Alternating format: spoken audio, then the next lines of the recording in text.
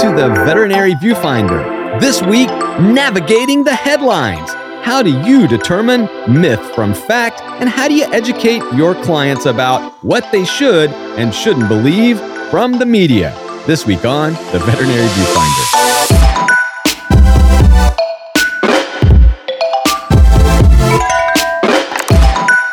Welcome back to the Veterinary Viewfinder, the podcast that tackles the toughest topics in veterinary medicine. And this week, it's all about fake news.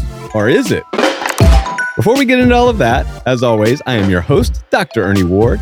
I'm Dr. Cindy Horton. And I'm registered veterinary technician Becky Mosser. This week's topic stems from a conversation we were having around what news do we share with our clients, and when we are inevitably confronted on social media or in real life by a headline that we don't exactly agree with, how do we then answer those questions and concerns? So I want to kick it off with Cindy. Cindy, you are very active on social media. You see a lot of quote unquote fake news and real controversial topics flying around. How do you see veterinarians in general responding to some of the breaking news? Yeah, and one of the things I've found personally challenging is that sometimes when news comes out, whether or not it's locally, so sometimes we've had a local veterinarian reach out to a news station, start talking about something like influenza, or we have national news like Becky brought up Petco announcing that they're not going to be selling any foods with unnatural ingredients, which I'm sure we'll dive more into that. Often these are developing stories or the information is incomplete. So we don't necessarily have a full conclusion to present to our clients right away. And generally the first step we've taken is kind of huddle as a hospital and decide, what statement do we want to make? What do we want our policy to be as a hospital? How do we want to respond? If there is a medical recommendation that we need to make as a hospital related to what's coming out, what is that medical recommendation going to be? So Becky, how do we listen for these types of breaking news? I mean, aside from catching it on the morning news, what are some of the things that a veterinary team should be doing to listen in to be one step ahead of those difficult conversations with clients? Yeah, and I think you make the important point there of staying a step ahead, because there's nothing worse than being in the room and the client's like, hey, what about this? And now you're all of a sudden confronted with this headline or this, thing that's going around on social media, and you have to kind of, in the minute, come up with it. There are so many great resources for staying on top of veterinary news. And I think it's our responsibility, just like we stay on top of scientific changes, to stay on top of industrial changes, and using those resources, things like the smart briefs and newsletters and reading, right? Just staying on top of reading is the way to do it. Right. And I think that this is where those initial filters start to kick in, because there are a lot of confusing stories out there, and then there are some that are just plain old wrong. Yeah. And I think, Becky, you're so spot on, which is, what are we doing to be proactive? So I use Smart Brief all the time, too. For those who don't know, Animal Health Digest is another great one. Right. Brocke is a fantastic, that's a animal health business consultation organization. And they also have a really great newsletter that often will talk about mergers or new products that are being announced. So that's another really great resource. Obviously, our regular veterinary publications will often have announcements, but don't forget your local news, because sometimes that's going to have information that you're not going to see on a national stage. And a great tool for using that is Google Alerts. So you can actually set up a little email newsletter for yourself where you enter in something like the name of your city plus dog, or veterinary hospital, or animal health. And you may have to tweak it a little bit over time. And Dr. Caitlin DeWild, the social DVM, has some really great tips about how to set those alerts up so that you can stay appraised of stuff in your area. Like, did a cat end up having rabies in your area? You might really want to know about that. Or was there a huge fight at the local dog park? Those are such great tips, and it's such an important point. I love that you bring up other things that are going on local, because those are the things you're going to have to deal with on a regular basis. And those are the things that you need to be prepared for every day. Those are the things that our clients are bringing to us. And it's such a great point. I love the idea of knowing that there's fights in the dog park, or that your local area has an influenza breakout that's about to hit the news, and your phones are going to be ringing off the hook. And the reason this is so important, if you're listening today, to stay up on local and national and breaking news is because our clients expect us to know what's going on. And if they bring up a topic that they are being exposed to in the wide world of media and you are clueless about it, it sort of is a signal that maybe you're not as together and as competent as I would like, because they're going, hey, if I know about this, why doesn't my vet know about it as well? I think that's a really interesting point, because I think, how far does that extend? And does that extend to some of these alternative modalities and at least being educated enough to know, what is legitimate, what is safe, what is not safe, or what resources to direct people to so that they can explore things in a way that might be a little bit safer? As somebody who initially worked at a practice that had a holistic veterinarian there, I certainly came to appreciate the fact that there are some natural or holistic modalities out there that can be dangerous. And so it was always important to me to at least understand enough to know where to send people.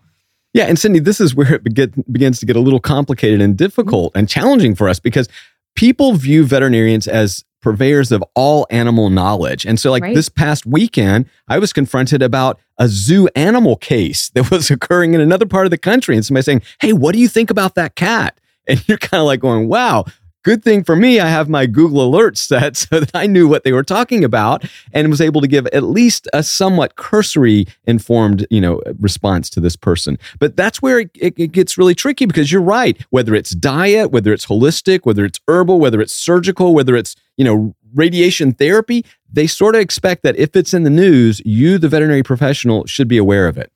Well, and that's exactly right into Dr. Cindy's previous point is, what is the hospital's policy going to be on it? And I think that's the best thing, because how many times are we caught in this uncomfortable situation where maybe reception or our customer service reps are taking a call? They may indicate one thing if they decide to give an answer, or you have to put them on hold instead of being able to just sound really on top of it and say, oh, absolutely, we heard about this. This is our clinic standpoint, and this is how we feel like you should respond. Or, yes, we know you're up to date, or we think you should get in for that vaccine, or whatever it is. And we always talk about policies and being on the same page, and being really proactive, I think, gives you the opportunity to do that. And from the front of the back to the clinic to make sure you're on the same page. And I love that idea. And this is where being a collective, being a team, being a tribe can really be to your benefit of staying on top of breaking news. And I would encourage you, way back in the day when Facebook groups first started up, I was encouraging clinics to develop their own, create their own. I still think that's a great platform to communicate widely. We now use Slack more. There's maybe some HIPAA guidelines and it's a little more secure perhaps than Facebook, especially given the light of the recent news, than navigating the recent news around Facebook and Instagram and Twitter and so forth. But regardless, what you do is you have your team say, hey, if you see something interesting in the news, share it. And so you can create a Slack channel that just says breaking news or whatever. At least then your team can be aware that there was a case of feline rabies in an adjoining county. So I like anything you can do to bring together and sort of serve as a collective form of information. At least then your team, like Becky said, when they get that phone call, they say, oh yeah, we heard about that cat. Yeah. And another thing I think about the benefit of doing this is, sometimes our job can get a little bit mundane if we aren't looking for these changes, these updates, these advancements, right? So it's easy for us to just kind of feel stagnant in GP. I don't know how many techs I've worked with in emergency that can't really do the hours anymore. And they say, look, I'm going to general practice. And then they're just so bored and they don't feel challenged and they don't feel excited. And sometimes I think when we treat the clinic and the medicine and the practice and our industry as breaking news, like what's new today, we can keep our staff really on their toes and excited and break up just some of that monotony. All right. Well, now I'd like to ask both our panel and our audience, what do you do when you disagree? For example, there's a breaking news story that is a myth, that it says, if you feed gold colloidal compounds in your pet's food, they will never get cancer. I don't know, something absurd like that. How do you then politely and diplomatically and effectively counter that misinformation when it's coming into your clinic by way of your clients? Luckily, we don't have any of that in the veterinary industry. Never. Everything every day. It's really on par. I think it's important to remember professionalism in this case. It's really easy to laugh at a piece of information and not realize that our client might feel like you're laughing at them, or that you're laughing at their question, or that there is a shaming process going on there. And so as easy as it is to roll your eyes and scoff, sometimes remember that the client may have a reason to think that this is valid information, or the way that you answer that question could absolutely result in them not feeling comfortable asking questions down the road. So I think being professional, no matter how ridiculous the information you're being presented with, is super important. And you guys know that I'm a positive reinforcement addict. And I think we should always, in that situation, positively reinforce the things that we do appreciate. I don't know about you guys, but I don't think a little Google searching is totally bad. I've definitely had a couple of cases where I had a client give an Advil to a cat and they absolutely shouldn't have. In that case, a little Google searching might have gone a long way. So I actually encourage those clients. I say, I'm so glad you care about your pet's health and you're being proactive about looking at some information. Let me provide what background I can for you. And sometimes if it's something I'm not familiar with, I very straightforwardly say, I'm going to need to get some more information for you. That's not something I'm familiar with yet. Let me see if I can get some good scientific information for you. And these are the resources I'm going to reach out to. So I'm going to use peer-reviewed research. I'm going to reach out to other veterinarians and see what their experience is. And often when I can explain why and how I'm going to evaluate the information and the recommendation I give them, usually I find that helps clients understand the information that I'm giving them. And we have to remember that even though these are other sources of information for people, generally speaking, most clients still want to get their medical information from their veterinarian. And that's still the case, I think, when the data is coming out in the pet obesity survey, right, Dr. Ward, that we're seeing that at least still, for the most part, people are turning to their veterinarian for information. Yes, and not only does the Association for Pet Obesity Prevention survey keep supporting that over the past several years, but I've seen other surveys that show the same thing, that like people, go to Dr. Google and they appreciate and respect that, but ultimately the final determiner of what they will actually do is often their veterinary professional.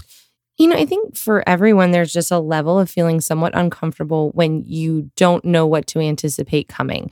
And so I think doing those searches just makes it so that when you walk into the clinic, you have the opportunity to have some familiarity with what you might hear or what might possibly be wrong. So I think that's a super great point.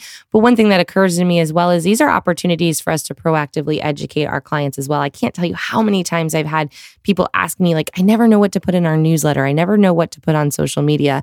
And I think Dr. Cindy makes a great point about educating our clients on how to do this research. So, hey, this article showed up on my social media this morning. Here's a couple other articles you may be interested in reading that have the science that either support or negate which you might be reading from a less credible source. So helping to teach them. But again, these are great ways to just be proactively reaching out and educating clients, which we're always looking for things to fill those spaces. Yeah. And I think it's interesting. I definitely am curious from you guys what your go-to resources are for clients. Because as I think there was a millennial study put out by Merck that just shows that clients like knowing that, we have good backup. So yes, they love hearing that opinion from us. They want to know that that's going to be backed up by opinions they get from other people as well. I think it's really nice to have different mediums because we all have different ways of consuming, whether it's listening to the news or reading the news, and podcasts are becoming more and more popular, which we're a big fan of that, and I think having things to help educate our clients and not just feel like we are the only source, but having really good answers and having good material to give them when they come in is wonderful. But what I want to know from you guys is, what happens when all of a sudden there's some science that goes against a practice that you've been doing? So you have a policy, you have a procedure, and all of a sudden we find out, which we do all the time, a better way to do things, or perhaps what we're doing isn't correct. How are you addressing that with your clients when you maybe have to backtrack a little? Yeah. And I have experienced this when I've moved to a new clinic, and sometimes my standard of care has been different than the standard of care that's been practiced in the past.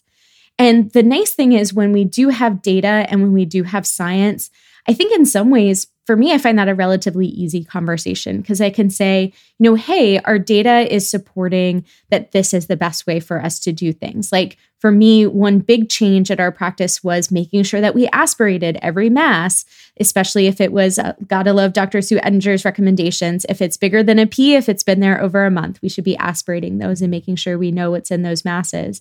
And then we can build on that success. So then using stories of how important that has been. So then being able to say, and since we've started implementing that new policy and that new protocol that veterinarians are using across the country, I found several, at least, 5 or 6 masses that we've been able to treat before they got really big and before they started affecting that pet's quality of life. So I think it's good and important to admit that our profession moves forward and we try to move forward with it. And that's something that happens in medicine across the board. Okay, so let's say a story is running that is obviously overtly incorrect. And there are stories like this that do emerge, particularly they're not driven by veterinarians or veterinary technicians, but they just come up and suddenly people are saying, if you only feed chicken necks to your dog, it'll cure all their skin allergies. How do you, again, in a broader sense, not one-on-one, but maybe on your social media, on your blog, on your website, how do you then address that? I mean, should you address it? Because I will tell you, there are a lot of veterinarians listening today that are going, let sleeping dogs lie unless somebody brings it up. I'm not going to bring it up. But is that always the right attitude either? That's such a hard question, right? And I think it does sort of depend on your clientele and the relationship that you have. But I personally think, being honest, it's funny, I've always had this expression and all of my past managers can say is, if I tell you, then it's a reason. If you have to ask me, it sounds more like an excuse. And so I don't believe in let sleeping dogs lie, because the worst thing for me is to have a client come back and say, no one ever told me. And then I did a Google search and it turns out there's tons of information on this and you guys didn't let me know. And I think it really destroys or affects at least the trust and credibility of the practice and the veterinary relationship that you have.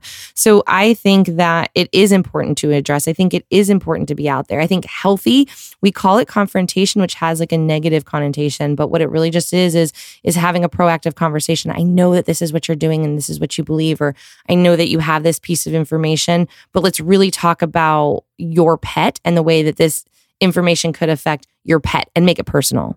Yeah, absolutely. Because as long as we are viewed as the purveyors of good health, as we are helping you be good stewards of pet care, then they expect us to be forward on these types of issues. And so I would say that if we want our profession to be viewed as the experts, as the leaders, then we have to be the experts and the leaders. And sometimes I do think that our profession is like, Ernie, we're making way too much out of nothing. And then 6 months later, it's a big thing and we missed our opportunity to intervene. Yeah. And I think when we engage in those discussions, again, I think it's important, as is a common theme that we talk about, not to be judgmental, to talk about information, to try and ask questions to figure out why people are making the decisions that they're making, where they're getting their information from, highlighting what isn't included there. Is it fact-based? Is it peer-reviewed?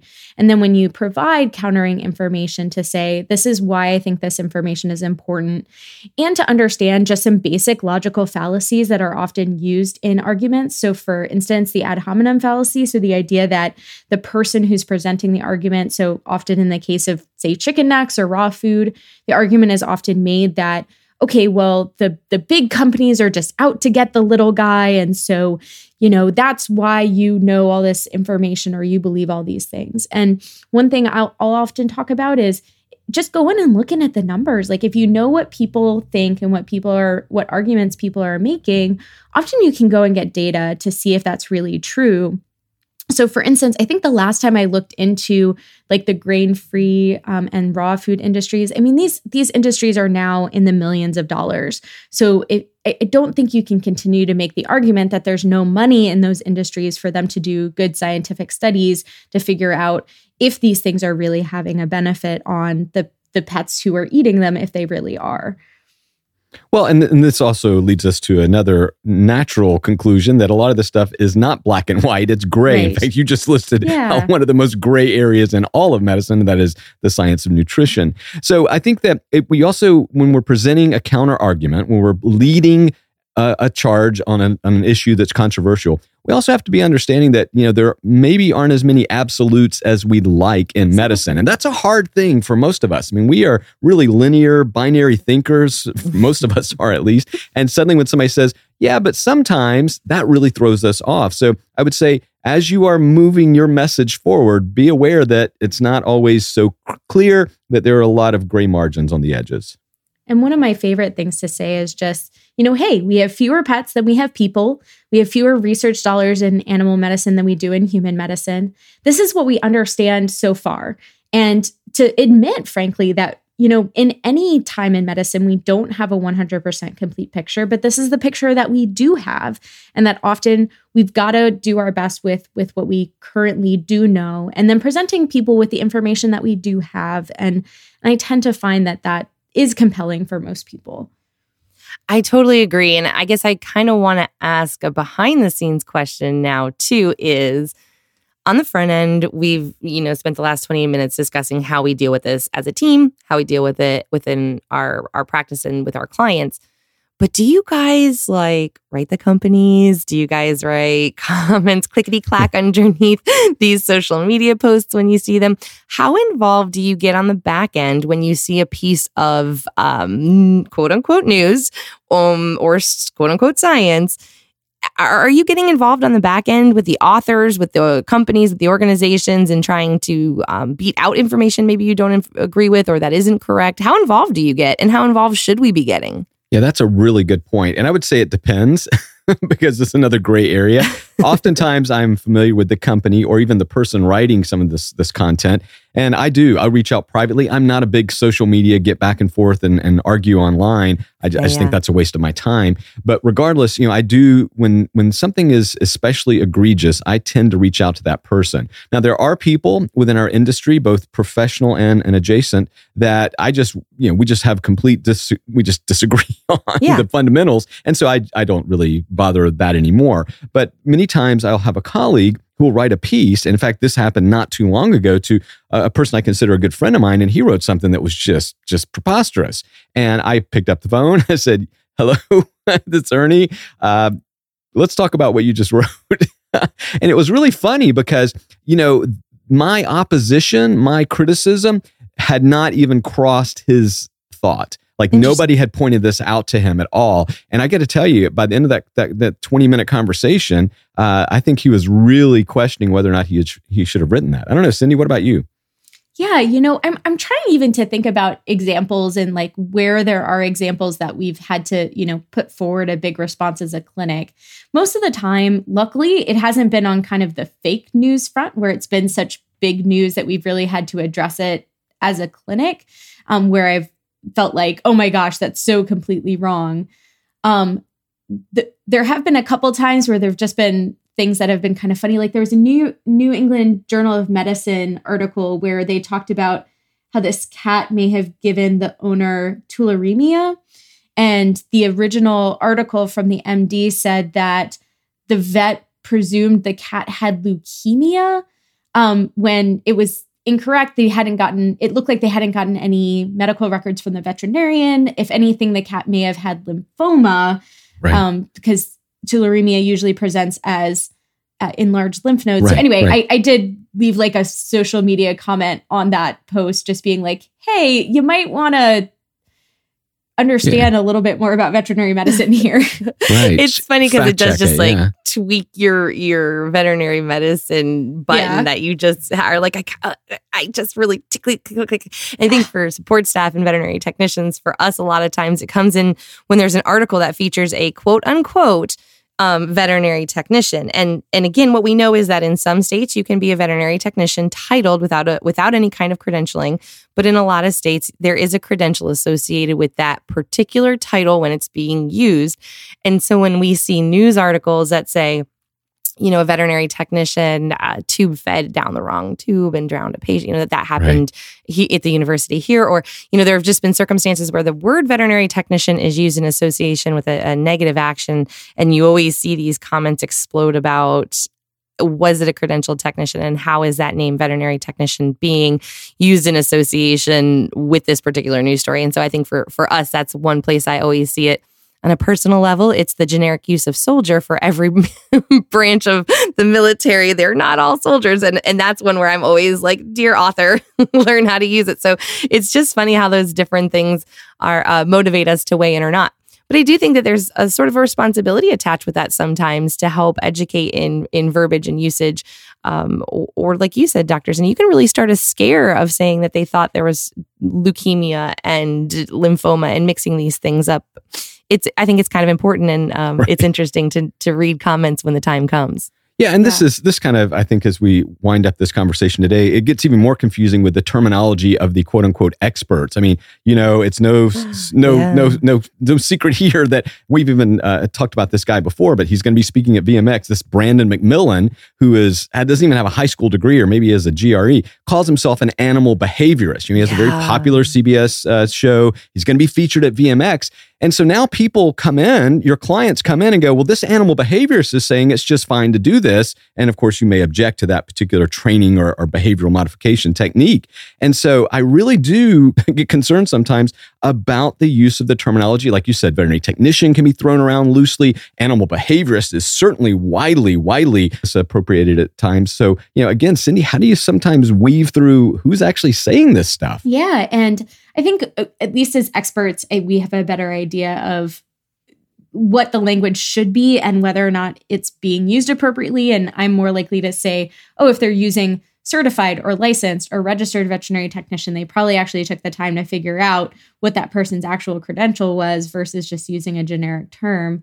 Or if they're giving somebody's actual degrees, that's somebody who actually has some level of expertise that I can double check on. And I think this just kind of highlights that, what is our responsibility for putting good information out there? Because in response to Becky's original question too, I've realized that I think my main way of dealing with it is just trying to put good information out there. So when I do find a good resource that kind of covers what it is that we want people to know, sharing that with the animal lovers that I know personally, putting that on my Vet Changes World page and making sure that we put that good information out there so that it's circulating. Yeah, I would say if you're listening today, it is incumbent upon all of us to stay abreast of breaking news, to navigate these somewhat murky waters at times and try to make sense of it for our clients. And then whenever possible, lead and be the experts on topics that maybe are really confusing for pet owners, because at the end of the day, all we really want is to provide the absolute best care for the animals we love. Hear, hear. So you've heard what we have to say. Now we would love to hear what you think. Are there any particular news stories that drive you absolutely crazy that you could not believe came out or were published by the popular press? Anything that was really relevant in your local area? Feel free to reach out and share those things with us. You can find us on social media at Veterinary Viewfinder and on Instagram at Veterinary Viewfinder. We're not quite as active on Twitter, but we are there at Vet Viewfinder. And if you really want to make some breaking news, leave us a review, especially on iTunes. Your 5-star rating means so much to us and helps us sort of feel good about putting all this time in to help out our profession. And while you're there, don't forget to click to subscribe so you don't miss one great episode of the Veterinary Viewfinder. Until next time, is it bye? Or is it bye? Or is it? Bye. I'd go with bye. Bye. Bye. Au revoir. Fake news. Fake buys. Fake Adios. Until next time. Bien viendo. Au revoir. Au revoir. We're so good. I think we're good.